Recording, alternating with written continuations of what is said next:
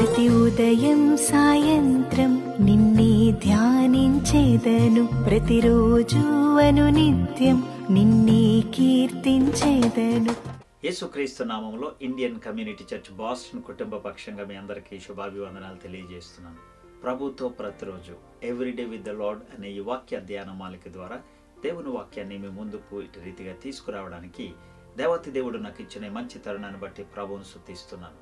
మీరందరూ చక్కగా దేవుని వాక్యాన్ని చదువుతూ దేవుని వాక్యాన్ని అధ్యయనం చేస్తూ దేవుని సన్నిధిలో నిత్యము ప్రార్థన చేసి మరి ప్రభువుతో నడుచుకునే వారిగా ఉండాలి అని మమ్మల్ని అందరినూ కూడా యేసుక్రీస్తు నామంలో అభినందిస్తూ ఉన్నాను. ప్రియులారా, మరి దేవాతి దేవుడు గొప్పవాడు. దేవుని కార్యాలు చాలా గొప్పవి. ఎందుకంటే ఆయన చేసే ప్రతి కార్యము కూడా మన ఊహలకు అందవు. ఈరోజుని నిర్గమాకాండము 8వ అధ్యాయాన్ని మనం ధ్యానం చేసుకోబోతున్నాం. వాటిని ధ్యానం చేసుకునే ముందు కళ్ళు మూసుకోండి, ప్రార్థన చేసి ప్రభువుని అడుగుదాం. ప్రభువా, నా హృదయంతో మాట్లాడు నాయన, నీ వాక్యము చేత నా హృదయమును తాకండి, తద్వారా అనేకులకు సాక్షులుగా మమ్మల్ని ఉంచమని ప్రార్థన చేద్దాం. దేవుడు గొప్ప కార్యాలు చేయగలిగిన వాడు. కళ్ళు మూసుకోండి, ప్రార్థన చేద్దాం. మమ్మల్ని మిక్కిలిగా ప్రేమించిన మా ప్రియ పరలోకపు తండ్రి అయిన దేవా, యేసు ప్రభా, మీకు వందనాలు. ఎందరైతే ఈ మాటలు వింటున్నారో వారందరి జీవితాల్లో మీ కృప కాపుదల భద్రత ఉంచండి. మీ వాక్యము చేత వారి హృదయాలను తాకండి నాయన. నీ సేవకునితో మీరు మాట్లాడండి. నీ వాక్యము చేత మీరు గొప్ప కార్యాలు జరిగించండి. అనేకులకు సాక్షులుగా ఉంచండి. మమ్మల్ని యేసుక్రీస్తు నామంలో ప్రార్థిస్తున్నాను తండ్రి, ఆమేన్. ప్రియులారా, ఈరోజు నిర్గమకాండము 8వ అధ్యాయాన్ని మనం ధ్యానం చేసుకోబోతున్నాం. దానికంటే ముందుగా మరి 7వ అధ్యాయంలో 14 నుంచి 25 వచనాల్లో మొదటి తెగులు దేవాతి దేవుడు మరి ఐగుప్తు దేశంలో ఉంచినట్లుగా మనం చూడగలుగుతాం. మోషే అహరోనులను దేవాతి దేవుడు వాడుకున్నాడు. ఎందుకనంటే తన ప్రజలైన ఇజ్రాయేలీలు ఐగుప్తు దేశంలో మగ్గిపోతూ ఉన్నారు. వారు శ్రమలో ఉన్నారు, బానిసలుగా ఉన్నారు. బానిసత్వపు బ్రతుకులో వారు జీవిస్తున్నారు.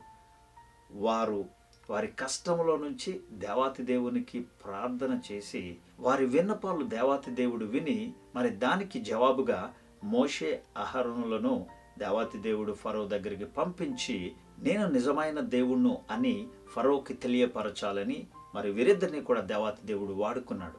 అయితే ప్రభు జ్ఞాపకం చేస్తా ఉన్నాడు, ఒకవేళ మరి దేవాతి దేవుడు పంపించిన ఈ సమాచారాన్ని ఫరో వినకపోతే ఏం జరుగుతుందో కూడా దేవాతి దేవుడు ఒక హెచ్చరిక వారి ద్వారా పంపించినట్లుగా మనం చూడగలుగుతాం. ఈరోజు మరి దేవాతి దేవుడు ఒక మంచి సమాచారాన్ని మరి మనకు పంపించేవాడు. మనలను జాగ్రత్తగా ఉండాలి అని, చక్కని మార్గంలో ఉండాలని ప్రభు తన యొక్క మాట ద్వారా మనలను హెచ్చరించేవాడు. దేవుని సేవకుల ద్వారా, దేవుని వాక్యం ద్వారా మనతో మాట్లాడేవారు. ఈరోజుని మరి ఇక్కడ జరిగిన పరిస్థితులు మనం చూడగలిగితే మరి మోషే అహరోనుల మాట మరి ఫరో వినలేదు. అప్పుడు దేవాతి దేవుడు ఏం చేస్తాడు అంటే మొట్టమొదటి తెగుళ్ళు ఆ దేశం మీద తీసుకొచ్చినట్లుగా మనం చూడగలుగుతాం. ఏమిటి ఆ తెగులు అంటే దేవాతి దేవుడు మోషేకి జ్ఞాపకం చేస్తూ ఉంటాడు, నీ చేతుల్లో ఉన్న కర్రను తీసుకెళ్ళి మరి ఆ ఏటిలో అంటే నైలు నదిలో కొట్టినప్పుడు ఆ నీళ్ళన్నీ కూడా రక్తంగా మార్చబడతాయి. అందులో ఉన్న చేపలు చనిపోవడం, ఆ దేశమంతా కూడా కంపు వాసన రావడం మనం నిర్గమకాండము 7వ అధ్యాయము 14 నుంచి 25 వచనాల్లో మొట్టమొదటి తెగులు మనం చూడగలుగుతాం. ప్రియులారా, నిర్గమకాండము 8వ అధ్యాయాన్ని మనం ధ్యానం చేసుకోబోతున్నాం. ఇందులో 3 రకాల తెగుళ్ళు మనం చూడగలుగుతాం. మొదటి తెగులు మరి నిర్గమకాండం 7వ అధ్యాయము 14 నుంచి 25 వచనాల్లో మనం చూసాం. ఇది 2వ తెగులుగా ఇక్కడ మనం చూడగలుగుతాం. ఏమిటంటే 8వ అధ్యాయంలో మొదటి 15 వచనాల్లో దేవాతి దేవుడు ఐగుప్తు దేశానికి తెగుళ్ళు పంపించినట్లుగా మనం చూడగలుగుతాం. ఆ తెగులు ద్వారా దేవాతి దేవుడు గొప్పవాడు, సర్వశక్తిమంతుడు అని మరి ఫరో హృదయముతో మాట్లాడి తద్వారా తన ప్రజలను మరి తనను ఆరాధన చేయడానికి పంపించాలి. అది దేవుని యొక్క ప్రాముఖ్యమైన విషయం. అయితే మోషేని దేవాతి దేవుడు పంపిస్తాడు. ఏటిని కొట్టి 7 దినములైన తరువాత యెహోవా మోషేతో ఇట్లనెను, నీవు ఫరో యొద్దకు వెళ్ళి అతనితో నన్ను సేవించుటకు నా జనులను పోనిమ్ము. అది దేవుని యొక్క ప్రాముఖ్యమైన విషయం. దేవుని యొక్క ప్రజలను మరి ఈ చెరలో నుంచి, బానిసత్వంలో నుంచి మరి విడుదల చేయాలి అని దేవుని యొక్క గొప్ప ప్రణాళిక. నీవు వారిని పోనీయని ఎడల ఇదిగో నేను పొలిమేరలన్నిటిని కప్పల చేత బాధించేదను. దేవాతి దేవుడు ఒక మాట పంపించాడు మొట్టమొదటిగా. ఏమిటి ఆ మాట అంటే, ఏదైతే దేవాతి దేవుడు చేయాలని చెప్పాడో అది వినాలి. అది ఒకవేళ మరి దేవుడు చెప్పిన ఆ మాట వినకపోతే ఏమవుతుందో మరి ప్రభు ఒక హెచ్చరిక పంపించాడు. ఆ హెచ్చరిక ద్వారా మరి ఫరో మాట వినలేదు, కానీ మరి దేవుడు తన యొక్క మరి శక్తిని అక్కడ చూపించినట్లుగా మనం చూడగలుగుతాం. ఏటిలో కప్పలు విస్తారముగా పుట్టెను, అవి నీ ఇంట, నీ పడక గదిలోనికి, నీ మంచము మీదకి, నీ సేవకుల ఇండ్లలోనికి, నీ జనుల మీదకి, నీ పొలములోనికి, నీ పిండి పిసుకు తొట్లలోనికి ఎక్కి వచ్చును. ఆ కప్పలు నీ మీదకి, నీ జనుల మీదకి, నీ సేవకులందరి మీదకి వచ్చునని యెహోవా సెలవిచ్చుచున్నాడు. ఏ ఏ స్థలములలో ఈ కప్పలు విస్తారమవుతాయో కూడా దేవాతి దేవుడు ఆ హెచ్చరిక ద్వారా బయలుపరిచాడు. ఆ తర్వాత మరలా దేవాతి దేవుడు మోషేకి జ్ఞాపకం చేస్తా ఉన్నాడు. నీవు అహరోనుని చూచి నీ కర్ర పట్టుకొని ఏటి పాయల మీదను, కాలువల మీదను, చెరువుల మీదను నీ చెయ్యి చాపి ఐగుప్తు దేశము మీదకి కప్పలు రాజేయమని అతనితో చెప్పగా, అహరోను ఐగుప్తు జలముల మీద తన చెయ్యి అక్కడ ఉంచుతాడు. అప్పుడు కప్పలు ఎక్కువ వచ్చి ఐగుప్తు దేశం అంతా కూడా అవి కప్పినట్లుగా మనం చూడగలుగుతాం. శకునగాండ్రు కూడా తమ మంత్రముల వలన అలాగు చేసి ఐగుప్తు దేశం మీదకే కప్పలు రాజేస్తారు వారు కూడా. ప్రియులారా, మరి దేవుడు తన యొక్క పనిని అక్కడ నెరవేర్చినట్లుగా మనం చూడగలుగుతాం. ఆ తర్వాత ఫరో మోషే అహరోనులను పిలిచి, నా యొద్ద నుండి, నా జనుల యొద్ద నుండి ఈ కప్పలను తొలగించమని యెహోవాను వేడుకొనండి అని వాటిని బ్రతిమాలుకున్నప్పుడు మరి అప్పుడు యెహోవాకు బలి అర్పించుటకు ఈ ప్రజలను అగత్యముగా పోనిచ్చేదనెను. అందుకు మోషే జ్ఞాపకం చేస్తా ఉన్నాడు, నన్ను గెలిచినట్టుగా నీవు అతిశయించవచ్చును గాని ఈ కప్పల శేషము ఏటిలోనే ఉండినట్లు అవి నీ మీదను నీ ఇండ్లలోనూ ఉండకుండా చంపబడినట్లు నీ కొరకు, నీ సేవకుల కొరకును, నీ ప్రజల కొరకును నేనెప్పుడు వేడుకొని వలనో నాతో చెప్పుమని ఫరోని అడగగా ఫరో చెప్తాడు, రేపే అని జ్ఞాపకం చేస్తాడు. అంటే వారు చాలా అలసిపోయి ఆ సమయంలో ఉన్నట్టుగా మనం చూడగలుగుతాం. ఎందుకంటే మరి దేశమంతా కూడా తెగులుతో నిండిపోయి ఉన్నది. వారు ఆహారం తినడానికి లేదు, వారు ఏమీ చేసుకోవడానికి లేకోకుండా అయిపోయింది. కొన్నిసార్లు ఈ పాండమిక్స్ కూడా అలాంటి వేదనకు మనుషులను గురి చేస్తుంటాయి. చరిత్రలను అవి తిరుగు రాస్తూ ఉన్నట్లుగా మనం చూడగలుగుతాం. ప్రియులారా, అది దేవుని యొక్క కృప లేకోకుండా మరి ఐగుప్తు దేశంలో కప్పల తెగులు అక్కడ రాలేదు. దేవుని మాట లేకోకుండా అక్కడ ఏమీ జరగలేదు. మరి బైబిల్ గ్రంథం ఒక మాట సెలవిస్తుంది, ఏంటంటే మన తల వెంట్రుక ఒక్కటైనా కూడా దేవుని ప్రణాళిక లేకోకుండా అది బయటకు రాదు అనే సత్యాన్ని మనం తెలుసుకోవాలి. మరి దేవాతి దేవుడు ముందుగానే చెప్పినట్లుగా కప్పలు నీ యొద్ద నుండి, నీ ఇండ్లలో నుండి, నీ సేవకుల యొద్ద నుండి, నీ ప్రజల యొద్ద నుండి తొలగిపోవును, అవి ఏటిలోనే ఉండవలెను అని ప్రభు జ్ఞాపకం చేస్తాడు. అయితే మరి మోషే అహరోనులు ఫరో యొద్ద నుండి బయలు వెళ్ళినప్పుడు యెహోవా ఫరో మీదకి రాజేసిన కప్పల విషయంలో మోషే అతని కొరకు మొరపెట్టగా మరి యెహోవా మోషే మాట చొప్పున చేసిన గనుక ఇండ్లలోనేమి, వెలుపలనేమి, పొలములోనేమి కప్పలు ఉండకోకుండా చచ్చిపోయెను. దేవుడు ఎంత గొప్పడు కదండి. మనం ప్రార్థన చేసిన దేవాతి దేవుడు మన ప్రార్థన ఆలకిస్తాడు. దానికి జవాబు దయచేయగలిగిన వాడు మన ప్రభు గొప్పవాడు, గొప్ప కార్యాలు చేయగలిగిన వాడు. మరి యాకోబు పత్రికలో రాసినట్లుగా ఏలియా మన వంటి మనుషుడే. అతడు వర్షము రాకుండా ఉండినట్లు ప్రార్థన చేయగా మరి దేవుడు వర్షాన్ని ఆఫ్ చేసినట్లుగా మనం చూడగలుగుతాం. ఆ తర్వాత మరలా 3.5 సంవత్సరాల వరకు వర్షం గురించి మరి అతను ఏమి మాట్లాడలే. ఆ తర్వాత మరలా దేవుని సన్నిధిలోనికి వెళ్ళి, అయ్యా ఇదిగో ఈ దేశానికి వర్షం కురిపించున్నాయన అంటే అక్కడ చక్కగా మరి యాకోబు భక్తుడు రాస్తాడు, ఏలియా మన వంటి మనుషుడే. అతడు వర్షము మరలా కురవమని ప్రార్థన చేయగా ఆకాశంలో నుంచి దేవుడు తన యొక్క ప్రార్థన ఆలకించి మరలా వర్షం కురిపించినట్లుగా మనం చూడగలుగుతాం. విశ్వాసము చాలా గొప్పది. ఆవగింజంత విశ్వాసము మన జీవితంలో ఉంటే కొండలను కూడా తీసుకుని వెళ్ళి సముద్రంలో పారవేయగలుగుతాము అని దేవుని గ్రంథం సెలవిస్తూ ఉంది. ఈరోజు నీ విశ్వాసం ఎలా ఉంది? అది ప్రభు సన్నిధిలో ప్రభుని కలుసుకునేటట్లు ఉండాలి అని దేవుని వాక్యం ద్వారా మీకు తెలియపరచడానికి నేను సంతోషిస్తున్నాను. జనులు వాటిని కుప్పలు కుప్పలుగా వేసినప్పుడు ఆ భూమి అంతా కూడా మరి కంపు కొట్టినట్లుగా మరి దేవుని గ్రంథము సెలవిస్తూ ఉన్నది. అది ఒక ఉపశమనం మాత్రమే. ఈ కఠిన హృదయము కలిగిన ఫరో మొదటేమో మరి మీ దేవుడు గొప్పవాడు, మీ దేవునికి ప్రార్థన చేయండి అని చెప్పాడు. ఇప్పుడేమో మరలా తన హృదయాన్ని మరీ కఠినం చేసుకున్నాడు. మరి తన మనసు ఎప్పటికప్పుడు మార్చుకునేవాడిగా మనం ఇక్కడ చూడగలుగుతాం. మరి ఇవన్నీ జరిగిన తర్వాత మరి ఫరో మరి దేవుని మాట వినకపోతే ప్రియులారా, సాధారణంగా మనం అనుకుంటాం మనం చాలా తెలివైన వారు అనుకుంటాం, కానీ దేవుడు మనలను సృష్టించిన వాడు గనుక ఆయన చేతిలో సమస్తము ఉన్నవి గనుక ఆయనకి సమస్తము సాధ్యము అనే సంగతి మనం తెలుసుకోవాలి. ఎప్పుడైతే దేవునికి విరుద్ధంగా మనం జీవించాలని ఆశపడతామో, లేకపోతే నా ఇష్టం నేను బ్రతుకుతాను అని అనుకుంటామో, దేవుడు ఒక అవకాశం ఇస్తాడు, అంత మాత్రమే. కానీ దేవుడు ఏదైతే మన జీవితంలో చేయాలి అని అనుకున్నాడో అవి ఖచ్చితంగా ఆయన చేస్తాడు. ప్రియులారా, మరి మొదటి 2 తెగుళ్ళ ద్వారా మరి ఫరో మాట వినలేనప్పుడు దేవాతి దేవుడు 3వ తెగుల్ని ఆ దేశం మీద పంపించినట్లుగా మనం చూడగలుగుతాం. ఎప్పుడైతే మనం మాట వినమో దేవాతి దేవుడు ఒక అవకాశం ఇచ్చేవాడు, మన కొరకు ఆయన ఎదురు చూసేవాడు. ప్రియులారా, అవకాశవాదులు అంటాము కదా కొన్నిసార్లు. మరి ఇక్కడ ఫరో కూడా ఒక అవకాశవాదిగా అతను పోర్ట్రేట్ చేసుకున్నట్లుగా మనం చూడగలుగుతాం. మరి ఫరో తన హృదయాన్ని కఠినపరచుకోవడమే కాకుండా దేవుడు పంపించిన వర్తమానాన్ని వినలేదు.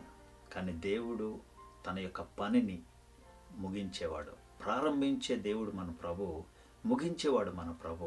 ప్రియులారా, ఇక్కడ 3వ తెగులును కూడా అంటే పేళ్లు ద్వారా ఆ దేశాన్ని తాకినట్లుగా మనం చూడగలుగుతాం. అందుకు యెహోవా మోషేతో, నీవు నీ కర్ర చాపి ఈ దేశపు ధూళిని కొట్టుము, అది ఐగుప్తు దేశం అంతటను పేలగునని అహరోనుతో చెప్పగా వారు అట్లు చేసిరి. అహరోను తన కర్రను పట్టుకుని చేయి చాపి ఆ దేశపు ధూళిని కొట్టినప్పుడు పేలు మనుషుల మీదను జంతువుల మీదను ఉండెను. ఐగుప్తు దేశమంతటను ఆ దేశపు ధూళి అంతయు పేలాయెను. మరి మొదటి 2 తెగుళ్ళ ద్వారా కూడా దేవుడు ఫరోతో మాట్లాడాడు. ఐగుప్తు దేశం అంతటి మీద కూడా దేవుడు తను ఎవరో వారికి చూపించాడు. అయినా కూడా వారు మాట వినలే. అంత మాత్రమే కాదు, శకునగాండ్రులను కూడా వాడుకున్నారు ఆ దేశస్తులందరూ కూడా. కానీ మొదట 2 తెగుళ్ళు కూడా శకునగాండ్రులు మరి దేవుడు ఏదైతే చేశాడో అలాగా ప్రయత్నించారు. కానీ ఇప్పుడు మరలా ఈ శకునగాండ్రులు అలాగా ప్రయత్నం చేసినప్పుడు వారు దేవుడు చేసినట్లుగా వారు చేయలేకపోతారు. వాళ్ళు ఫెయిల్ అయిపోయినట్లుగా మనం చూడగలుగుతాం. ప్రియులారా, శకునగాండ్రు ఇది దైవశక్తి అని వారు మరి ఫరోకి జ్ఞాపకం చేస్తూ ఉన్నారు. దేవుడు సజీవమైన వాడు, దేవుడు గొప్ప కార్యాలు చేయగలిగినవాడు. మానవులకి ఏదైతే అసాధ్యమో అది నా ప్రభువుకి సాధ్యము. ఏదైతే మన జీవితంలో అసాధ్యంగా ఉంటుందో దానిని సాధ్యపరచగలిగిన వాడు మన ప్రభు.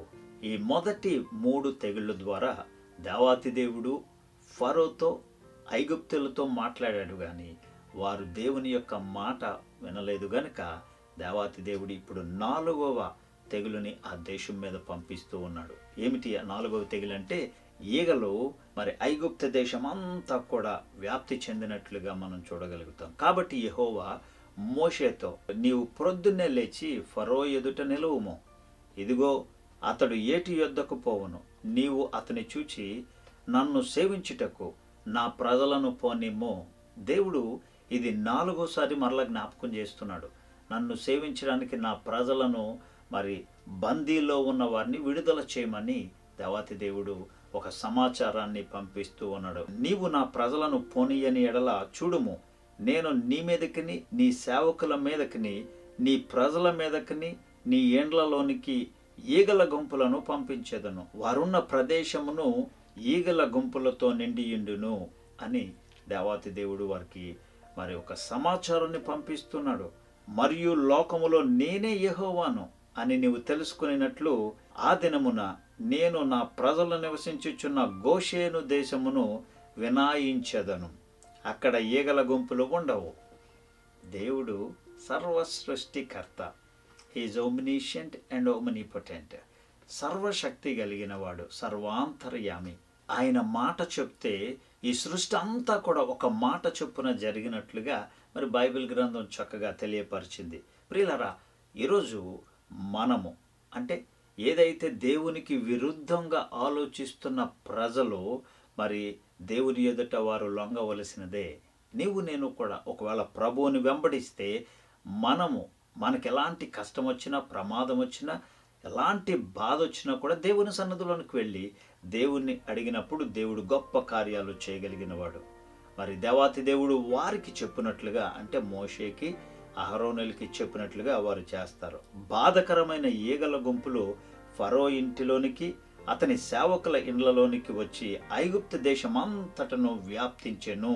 ఆ దేశము ఈగల గుంపుల వలన చెడిపోయెను, అంటే నాశనమైపోయెను అని బైబిల్ గ్రంథం సెలవిస్తా ఉన్నది. ప్రియులారా, మరి దేవుడు ఏదైతే చెయ్యాలి అని అనుకున్నాడో ఖచ్చితంగా చేస్తాడు. దేవుని ప్రజలు బాధించబడడం ఆయన చూడడం, ఆయన కనుదృష్టి మన మీద ఎప్పుడూ ఉంటుంది. ప్రియులారా, కొన్నిసార్లు మన జీవితంలో మనం అనుకుంటాం, ఇది మా ఇంట్లోనే ఎందుకు జరిగింది, ఇది నాకే ఎందుకు జరిగింది అని అనుకుంటాం కదా. ఎప్పుడైనా అలాంటి పరిస్థితులు జరిగినప్పుడు ఆ పరిస్థితి ద్వారా మనము దేవునికి మహిమ చెల్లించాలి. ఎందుకనంటే దేవుడు నిన్ను వాడుకున్నాడు గనుక, దేవుడు నిన్ను ఒక సాక్షిగా పెట్టుకున్నాడు గనుక జరిగిన వాటన్నిటిని మరి జ్ఞాపకం చేసుకుని బాధపడడం కాదు, జరిగిన వాటన్నిటిని బట్టి దేవుని స్తుతించినప్పుడు దేవుడు చక్కగా నీ జీవితాన్ని స్థిరపరచగలిగినవాడు, ఇంకా గొప్పగా ఆయన మార్చగలిగినవాడు. ఆ తర్వాత ఫరో మోషే అహరోనులను మరలా పిలిపిస్తాడు. పిలిపించి, అయ్యా, ఇక నేనేమి చేయలేను, నా వలన ఏమీ కాదని అనుకుని మరి మీ దేవుడైన యెహోవాకు బలిని అర్పించండి అని వారికి చెప్తాడు. అప్పుడు మోషే ఫరోకి జ్ఞాపకం చేస్తాడు, మేము అలాగా చేయడము తగదు. ఎందుకనంటే మా దేవుడైన యెహోవాకు మేము అర్పించవలసిన బలి ఐగుప్తీయులకు హేయము గనుక, ఇదిగో మేము ఐగుప్తీయులకు హేయమైన బలిని వారి కన్నుల ఎదుట అర్పించిన ఎడల వారు మమ్మలను రాళ్లతో కొట్టి చంపుదురు గదా అని మరి మోషే ఫరోతో జ్ఞాపకం చేస్తాడు. మేము అరణ్యములోనికి 3 దినముల ప్రయాణం అంత దూరము పోయి మా దేవుడైన యెహోవా మాకు సెలవిచ్చినట్లు ఆయనకు బలి నర్పించెదము.